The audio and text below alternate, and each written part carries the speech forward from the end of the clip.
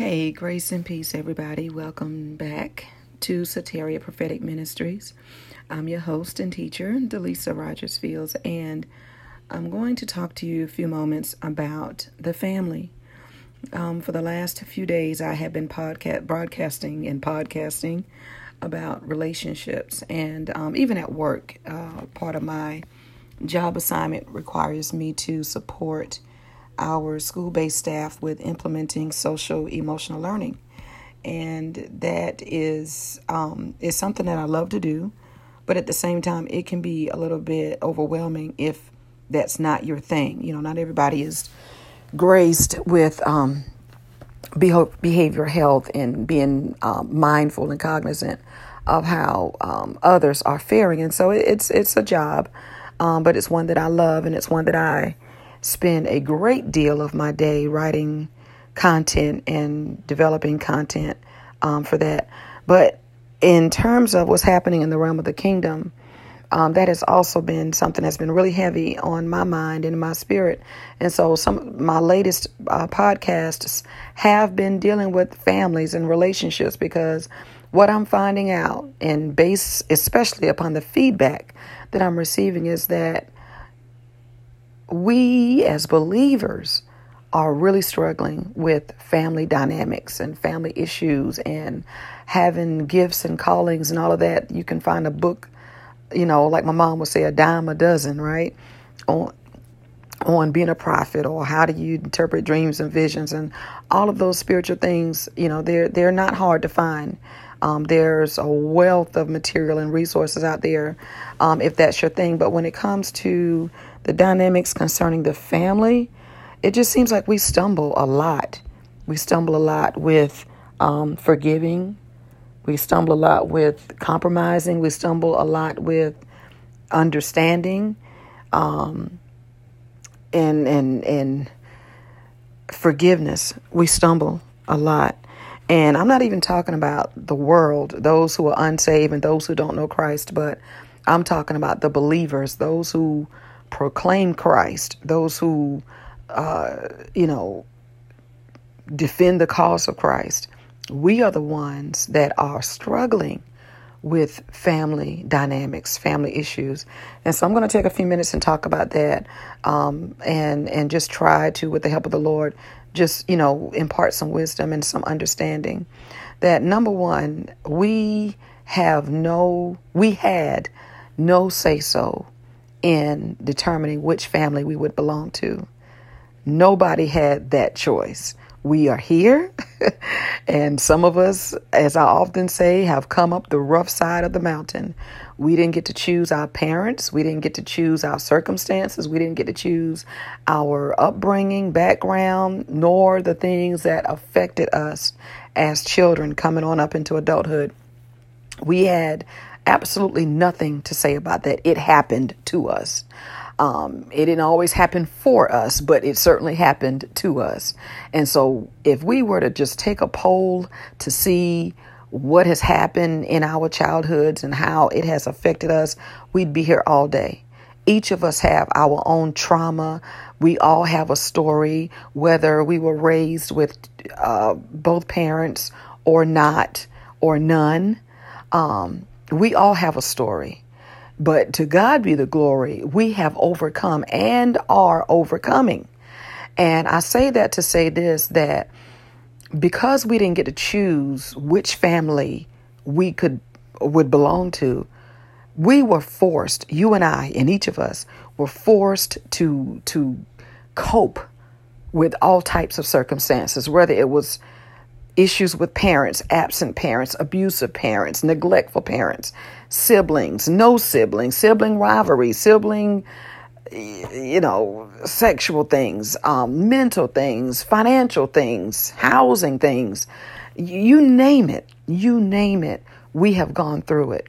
And many of those experiences have shaped the person who we are today, to a greater or lesser degree. Some of those experiences have made many of us strong. They have made us tenacious. It has made us determined to survive despite what we've been through. We were determined If we didn't prove anything to anybody else, we proved to ourselves that we were survivors.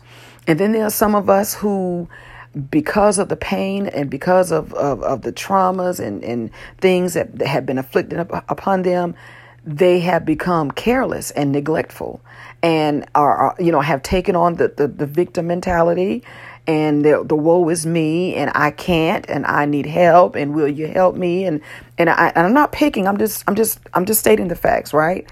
And then you have those who are numb, to where they are so walled up, so guarded, because of things that have happened to them. They're distrustful, they're suspicious, they're it's so hard to breach the gate. It's so hard to get to them because they've been hurt so badly to where they just won't risk opening themselves up again. And that maybe it didn't happen in childhood. Maybe some of these things happen in our adulthood, to where we had just been through so much I've heard people say, you know what, I'm done. I am done. I'm never going to love again. I'm never getting married again. I'm never going to trust anybody again. I'm never going to join another church. I'll never support another man or woman of God. I'll never, excuse me, I'll never step out again. They have been burned so bad by life to where they just, and I think about Tamar, David's daughter, who had been so mistreated. You talking about somebody who didn't choose a family. I mean, my God, this poor girl, she didn't choose her father or her mom. She didn't choose her brothers or her half brothers. She certainly didn't choose for Amnon to rape her. Out of the kindness of her heart, she's taking care of him, and she's bringing him food and feeding him. And, and he's under the pretense that he's so sick, and the only way he can feel better is if his sister comes and takes care of him. And he violated her in the worst way, not just from man to woman, but from brother to sister, half sister or not. Blood is blood, right? And then to make matters worse, he tells her, get out. I mean, he just relegated her to nothing. He stripped her of her dignity, of her virginity, and her identity. And so for the rest of this woman's life, she had totally given up on life. And some of you or some people that are like that. They've helped, they have extended, their bowels of compassion, their arms have been outstretched to help people, to support, to serve, to love, to undergird. And like David said, they have returned evil for my good. And unfortunately, people of God, that is a part of the life experience where you have done nothing but good. I mean, nobody's perfect, right? But to the best of your ability, you have supported, and you have given, and you have labored, and you have sacrificed, and you have done all of these things. And then when it's time for you, when it's your turn, it's like, well, where is that? And guess what? That's my story. And that's your story. And there's so many other stories. And we're not talking about things that happen in the street, because guess what? Had it been a stranger, I could have borne it. But David said, my own familiar friend lift up the heel against me. And, one who I sat with, I ate with, I fellowship with. In other words, one that I took a bath with. We ate out of the same cereal bowl. We slept in the same bed, wore the same shoes. And now here we are as adults or older. And you mean to tell me we can't speak? You mean to tell me that we're so far removed from family that you hate me or I'm hating you? What has happened? What has happened to the most prized human institution that God created, which is the family? What has happened to where, we can mistreat and abuse and cheat and deceive and all these other negative things and be okay with it? Like we never have the conscience to say, brother, I'm sorry. Sister, I'm sorry. Daughter, son, husband, wife, mom, dad, grandma, uncle. Where has that gone? The Bible says that our conscience has been seared. And he's talking about that reprobate-minded person where they're calloused. These people are so hardened, like some of our criminals. They can rob you, instigate gun violence without a second thought. I mean, that nothing crosses their mind that says that's wrong. There's no Spirit of Christ nowhere that says to that person, that's wrong. Don't do that. But the Bible talks about that person the Bible talks about in the last days, how men should be lovers of themselves, traitors, heady, high-minded, despisers of those that are good, unplaceable, unthankful, disobedient to parent, unholy. And so we're in that dispensation. And what a tragedy that is for the human race. So the Bible said, he said, your conscience is seared like a hot iron, with a hot iron, because you don't have those faculties intact that says to you, what you said to her was wrong. What you did to her was wrong. You need to fix that. You need to go back. Even the Bible said, if you have offended your brother, when you go to present your gift and you remember that I have offended him or I have offended her, the Bible says, leave your gift at the altar, go and reconcile, and then come back and present your gift. But we don't do that. We, as believers, again, I'm not even talking about the unsaved, because if we expect the unsaved to be unsaved in the way that they, govern themselves, so we don't expect. I mean, we expect everybody to have a measure of decency, right? But in terms of being sensitive to the Holy Spirit, you can't expect that from a person who is not yielded to the Holy Spirit. So I'm talking about the believers, the blood-washed saints of God, those who profess the name of Christ, those who lift up the bloodstained banner of the Lord Jesus Christ, the defenders of the faith, those who are filled with the Holy Spirit. These are the people I'm talking to. Because we are the ones, and yes, I include myself, we are the ones who shout and speak in tongues and prophesy and dream dreams and preach and lay hands and cast out devils, and we'll still hate. Jesus said it like this: how can you love the Father whom you have not seen, and you can't love your brother who you see every day? And these will be the ones who will stand before the Lord on that day and say, Lord, I prophesied, I healed, I laid hands, I ministered. And the Lord will say unto them, I don't know you. Because when you stand before me, all I see is hate. All I see is unforgiveness. All I see is bitterness and resentment. All I see is conniving ways and mischievous ways and deceitful ways. All I see is greed. All I see are lies and mistrust. So depart from me. Depart from me. That's what Jesus says to that person who has been ministering and prophesying and going to church and going through the motions, but they can't stand their brother. He said, depart from me, you that work iniquity. That iniquity is not even sin. It's worse than sin. It's beyond sin. Because the Holy Spirit will reprove us of sin. The Holy Spirit will let you know that's not right. What you have in your heart toward her is wrong. What you have in your heart towards him is wrong. It's not right. It's grieving God. And it's a blessing blocker. Not only that, the Bible says that unforgiveness brings the tormentors.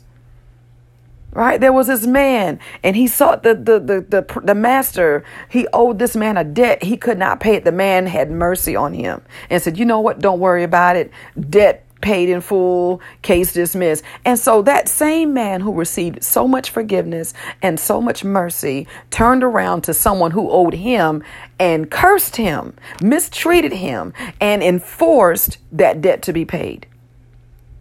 And that parable that Jesus used, the Lord was livid with that man. He said, because you are unforgiving, you will be tormented. So unforgiveness brings torment. Unforgiveness opens doors for iniquity. It opens doors to poverty. It opens doors to negative emotional health. It opens doors to a host of things, and it closes the doors to heaven. You will have brassy heavens over your life if you are unforgiving. You cannot make it to heaven despite how eloquent your tongues are, and despite how many demons you've cast out, and despite how accurate your prophecy is. You cannot make it to heaven holding unforgiveness in your heart. It is sin. If I regard iniquity, right, not sin, because the Holy Ghost is telling you, hey, you need to get that right. That's sin. You're sinning against God. You're trespassing against all the commandments. But when you have ignored that, and this sin now turns, right? It turns and it takes on a more wickeder nature, because now it's becoming a part of your DNA. It is becoming a part of you. Sin, Lord, I've done wrong. Forgive me, Lord, cleanse me, and just wash me and cleanse me and make me over. Okay, yes, God forgives you, and the Holy Spirit strengthens you in that area that you sinned in.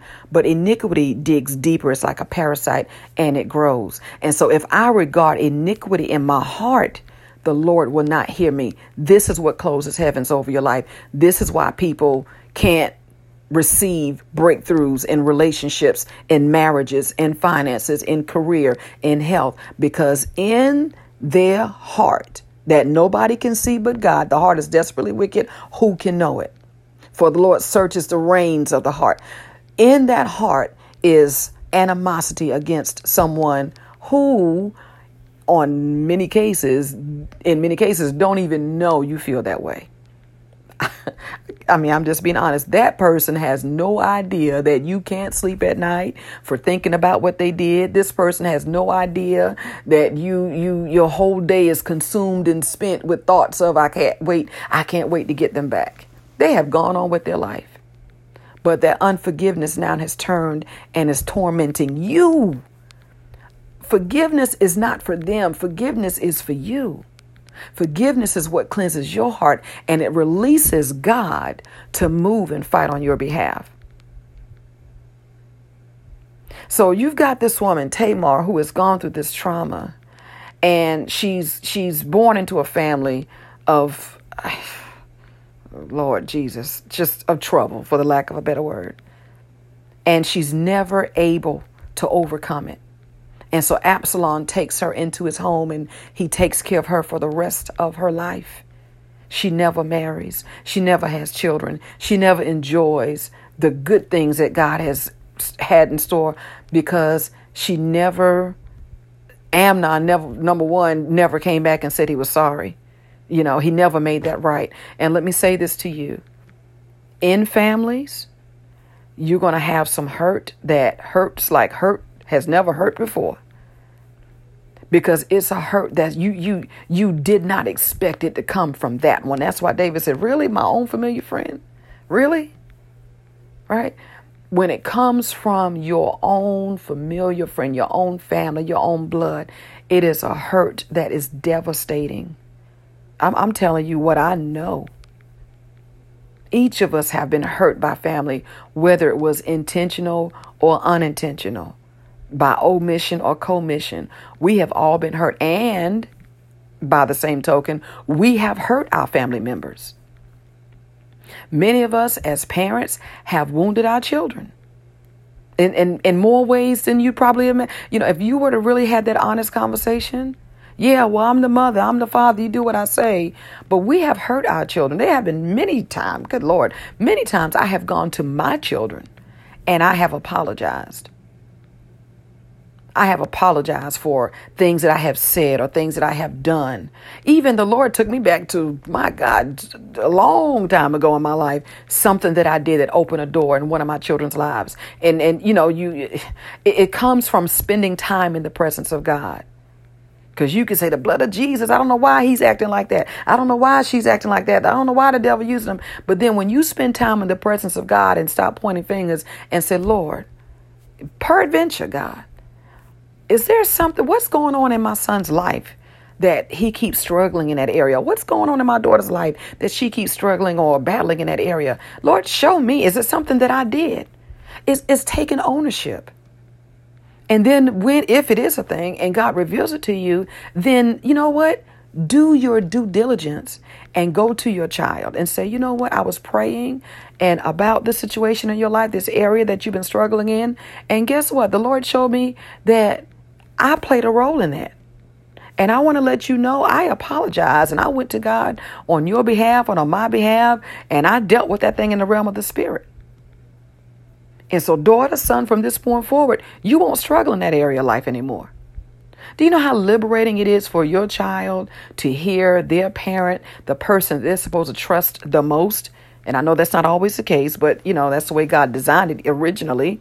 But the person that they're supposed to trust the most comes to them and say, the reason why you've been struggling in this area is because of something that I did. But I went to God and broke that thing off your life. And so you're free.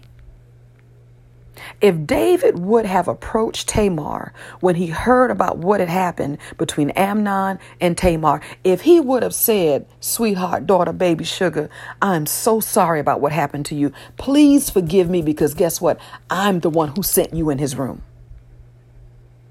Do you know how more productive her life could have been if her father would have acknowledged what his role? Now we know he was not responsible for Amnon raping Tamar. So we're not even going to put that on him. Okay.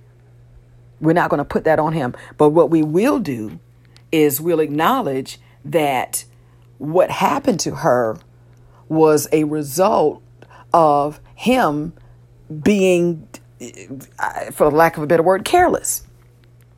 You know, not even discerning. You couldn't discern this boy was lusting after his sister. You couldn't, you know good and well the issues you had. And as parents, let me just say this. Many times we act so bewildered and befuddled when we see our children do things. But guess what? That apple didn't fall far from the tree. Some of what you're frustrated with your children about are things that you didn't deal with in your life. And that seed has now turned into an orchard. And then we act brand new when we see some of this stuff happening. I can't believe little Johnny's acting like that. I can't believe. Yes, you can. Because if you think back over your life, you know, before you got real good and saved and you could learn a couple of scriptures, remember what you put your parents through. Remember what you did. Remember what you co-signed and you were a part of. So again, it's a matter of, and I mean, this is just loaded, right? It's a loaded thing. And Jesus is the only answer. Let me just tell you, he's the only answer. You have to go to him and say, Lord, I am responsible, or I take responsibility for what's happening in my family. You know, I remember in Jeremiah, I believe it's the whole entire book of Lamentations. Jeremiah went to God interceding and travailing on behalf of their fathers. He said, Lord, we didn't do this, but our fathers did it. And you know what he did? He said, forgive me. And Jeremiah owned it. He owned what his forefathers did so that God would have mercy on the people, because the fathers didn't do it. They didn't know that they needed to. Right? There are things that our parents and foreparents have done, especially depending on your culture. And it's troubling you now. These roots and things are troubling us now in this generation and generations to come, troubling us. So somebody has to say, Father, on behalf of my forefathers, on behalf of my grandmother, on behalf of my mom, I come, God, and I ask for forgiveness. Cleanse my bloodline in Jesus' name. But David didn't do that. David ignored his daughter's pleas. He ignored Absalom, went to him and said, hey, Dad, deal with Amnon. And David would not do it. And so Absalom rises up. And you've got one situation that escalates into another situation that escalates. And you know how that works. And that's what we see in many of our families, is things that weren't dealt with, things that God said don't do, and somebody did, and open the door for hell. Open the door for demons to come in. And so now we want to sit back and blame devils. I bind the devil, and I'm binding and loosing. I'm fighting a strong man. And do that. That's wonderful. The devil's a lie. Yes, yeah, he is. But then also, when did you sit your family member down and say, nephew, I apologize for what I said to you? grandson, I'm sorry, granddaughter, daughter, daughter-in-law, whatever. I apologize. I was wrong. I was wrong. I was going through something and I wasn't thinking clearly, but I still should not have put you through that. I should not have hurt you like I did. And I'm deeply sorry. I can't take back what happened, but I'm deeply sorry that I put you through that. And I ask you to forgive me. And if there's anything that I can do to help you overcome the pain, you just let me know. And you know what? God will have mercy on you for having the mind of Christ, to be a peacemaker. Blessed shall be the peacemakers, right? God wants us to be peacemakers. God wants us to be pure in heart. Blessed are the pure in heart, for they shall see God. Why are we not seeing God? Because our hearts are impure. Now, on the flip side, for those of us who have been wounded in family, and someone comes and says, you know what, daughter, son, grandson, son, daughter, nephew, I'm sorry. You have a responsibility to forgive. You cannot play judge and jury and say, well, you know what, I hear you, but I'm just saying you shouldn't have so. You don't know what it took for that person to come and approach you or make, arrangements or whatever to try to fix what you don't even know how many days that person has left on the earth. And God is telling them, get your house in order. And they're coming to you trying to make it right. And here you are, because you are so hurt, you can't even forgive. So you have a responsibility too. When someone who has wounded you comes back to try to make amends, and you don't receive them, I don't want to hear it. Forget you. Don't you ever. I don't believe nothing you say. And you know what? To be honest with you, is really the thing. The fact of the matter is not so much whether you believe what they say. It's taking them at their word. You said that you were sorry for what you did. I may not feel that. I may not think that you are worth being forgiven. But you know what? I forgive you. Thank you for trying to make things right. And let's just pray that God will heal the damage that was done. And then you take that to God, and you allow God to finish working in your heart. Because just because you forgive somebody doesn't mean that the pain is gone. That's not the same process. It's two different sets of processes there. Forgiveness and healing are two different things. So, you have a responsibility when someone says to you, listen, I'm sorry. And let me tell you, here's another thing. People's apology look different. There was one lady years ago, and I'm smiling because I still love her to this day. We're not in fellowship, and we don't talk at all. But I still love her. But I remember years ago, she would just do things to me, and I'm sure she didn't mean to do it. I just believe she was overzealous. And you know how that can be. People just, quick and just moving quick, and you end up making a mistake or what have you. But anyway, she would either break something of mine or I don't know. She just bothered my stuff. And I'm one of those people. I don't like people to bother my stuff. And so she would apologize up and down. Oh, I'm so sorry. I'm so sorry. And I knew she meant it. I knew she was genuine, even though she kept doing it. But I truly believed in my heart, and I still do to this day, that she really meant what she said. But then you know what she would do? She would take it a step further, and she would say, here's a peace offering. And she would give me something, just some little gift. Didn't have to be much. But for her, it was what she needed me to receive so that she would feel forgiven. And I would take it and I would say, you didn't have to do that. And she would say, yes, I did. And so that was her way of not just saying, I'm sorry, but here's a peace offering. And so, again, people's apologies look different. Some men, right, if they've done wrong by their wife, they bring her flowers. Or they may say, you know what, honey, let's go out to dinner.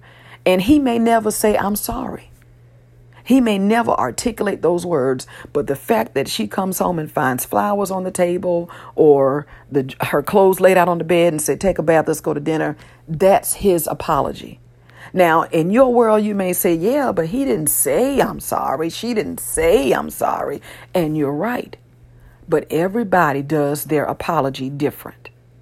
And if that's the way that they are expressing their sorrow and repentance and remorse for what they've done, then receive that peace offering.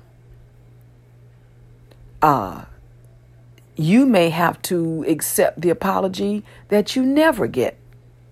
Some folk won't give you a peace offering, won't give you flowers, and, just won't even acknowledge that they hurt you. Like I said, they're so callous and cold-hearted to where they can cut you and watch you bleed and walk out the door.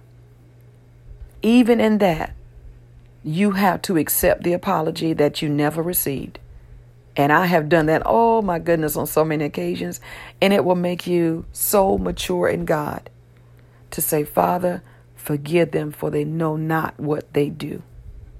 And that's what Jesus did. Do you think Judas came back to apologize to Jesus and say, hey, by the way, I'm real sorry about what happened in the garden, man. Hey, bro, I didn't know it was going to go down like that.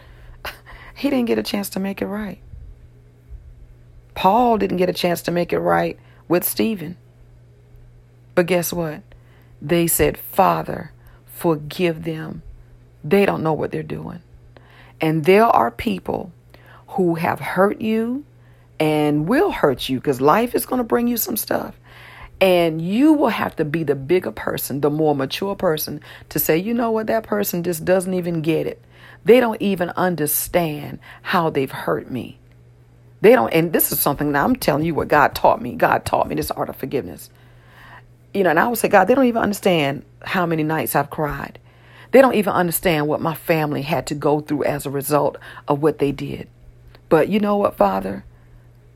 For my heart to remain pure so that I can continue to be used by you and so that I can continue to maintain a relationship. Lord, I release them. I forgive them, God.